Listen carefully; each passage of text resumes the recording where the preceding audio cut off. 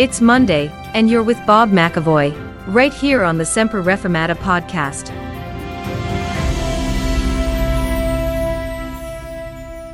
Well, good morning. It's Monday morning, and it's time for a short Worldview briefing. And what's been happening? What momentous events have been taking place that the mainstream media, for example the BBC and ITV and so on, that they haven't been telling you about? I know they've plenty to say about climate change. There's hardly a news broadcast goes by these days without some piece about how humans are destroying the planet with our excessive CO2 emissions. It's all alarmism, of course. The planet's perfectly safe. God gave us a promise in Genesis 8:22. He said, "While the earth remaineth, seed time and harvest, and cold and heat, and summer and winter, and day and night shall not cease."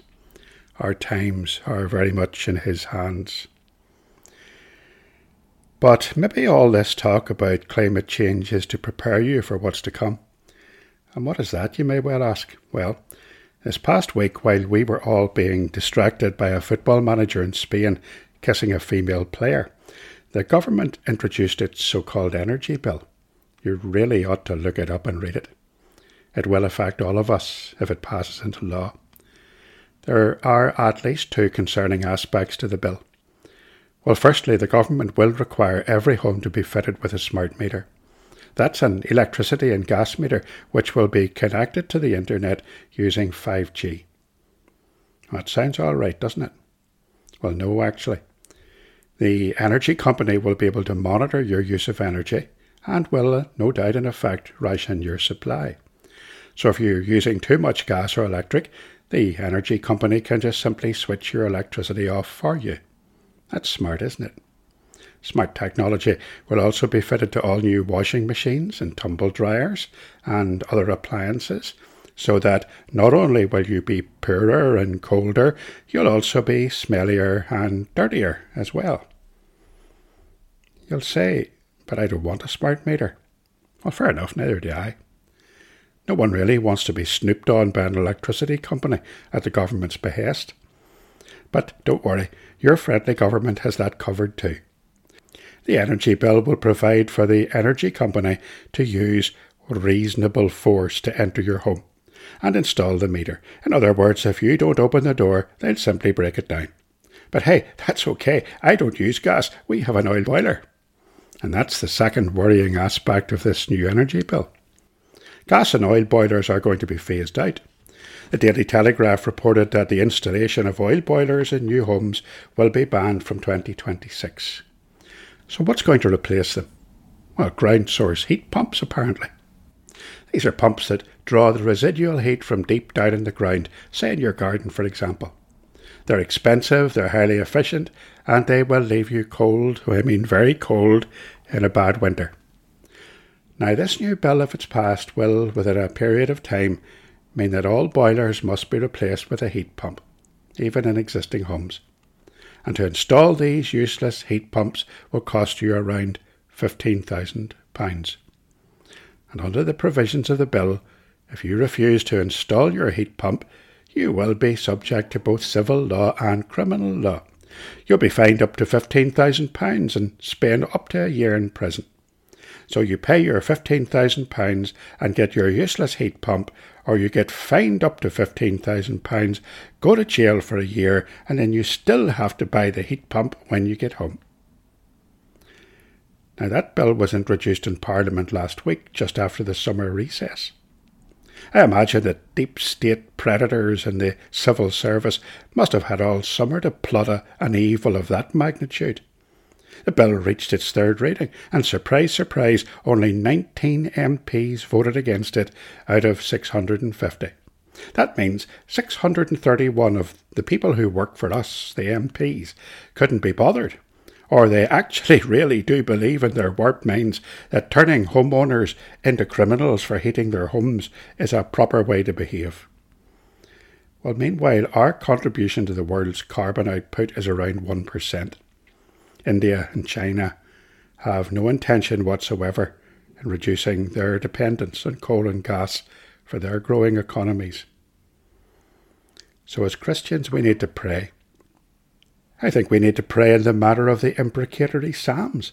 I think it's too late for nice prayers for these people. We need to regard these politicians as the enemies of the people and pray like the psalmist in Psalm 5 and verse 10. Destroy thou them, O God. Let them fall by their own counsels.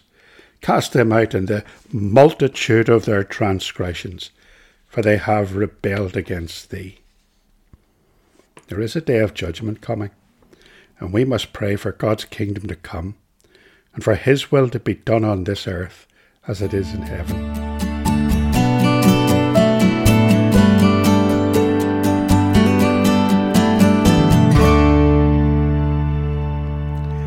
But at least we still have the courts, right? At least we can still expect the law to run its course and for justice to prevail, or can we? I was reading on Saturday morning in the Daily Mail about the case of someone simply known as ST. We don't know her name because the court has banned it from being released. But we know she's a 19-year-old girl with a zest for life. Except that through no fault of her own, she's dreadfully sick. She's suffering from a rare mitochondrial disorder, and her medical team have decided that there is no hope for her, and that she should be given no further treatment and put into palliative care and allowed to die. Except that she doesn't want to die peacefully. She wants to die fighting, that's what she said. And she's discovered that there's a new form of treatment available in Canada. And she wants to raise money and go across the Atlantic to try, because there may be a slim chance that her life could be prolonged. So her NHS trust has taken her to court. They're claiming that she is not psychologically competent to understand her condition and that she must die. The judge heard evidence from 2 qualified psychologists who testified that she is perfectly aware of her condition, that she is mentally competent, that she is able to make her own decisions, and despite that, the judge still ruled that she is not capable of understanding her condition, that she should be put into palliative care, that her treatment should be withdrawn, that she cannot be named, that she cannot raise funds for treatment outside the United Kingdom. Now we must pray for ST, whoever she is. We must pray that God will intervene in her situation. But ethically and morally, think of the implications of this decision in the courts. If you can't understand your condition because of some mental incapacity, doctors can decide to stop treating you. They can allow you to die. Now think if that principle were to be applied to the elderly, to the confused, to those with dementia or Alzheimer's, people who can live in many cases lives that are happy, people who are loved by their families but who simply can't understand what a doctor is telling them. Should they be put in palliative care too? I've no doubt that the rationale behind this is that they want to save our NHS. After all, the government had no great difficulties in ordering huge quantities of the drug midazolam to end the lives of the elderly in care homes during the COVID scare. As Christians, we can't bury our heads in the sand. It's time to be proactive. We have to be aware of what is happening around us. We must wake up and we must pray, for we wrestle not against flesh and blood, but against principalities, against powers, against the rulers of the darkness of this world, against spiritual wickedness in high places. Ephesians 6 and verse 12. That's all for now. We live in a terrible world. But come and join us for worship. If you're free each Lord's Day morning, join together at Ballymacashin Church at 78 Saintfield Road, Colinchie, County Down at 11:30 a.m. And we'd get together and pray. We'd hear God's word and we'd sing his praise.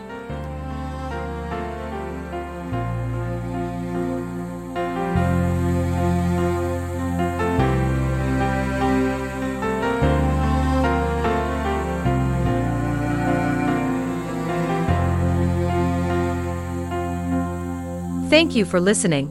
If you've enjoyed this episode of the podcast, please help to make it better known by opening the podcast app on your phone or mobile device.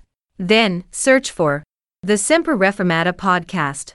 subscribe, and give it a 5-star rating. See you next time.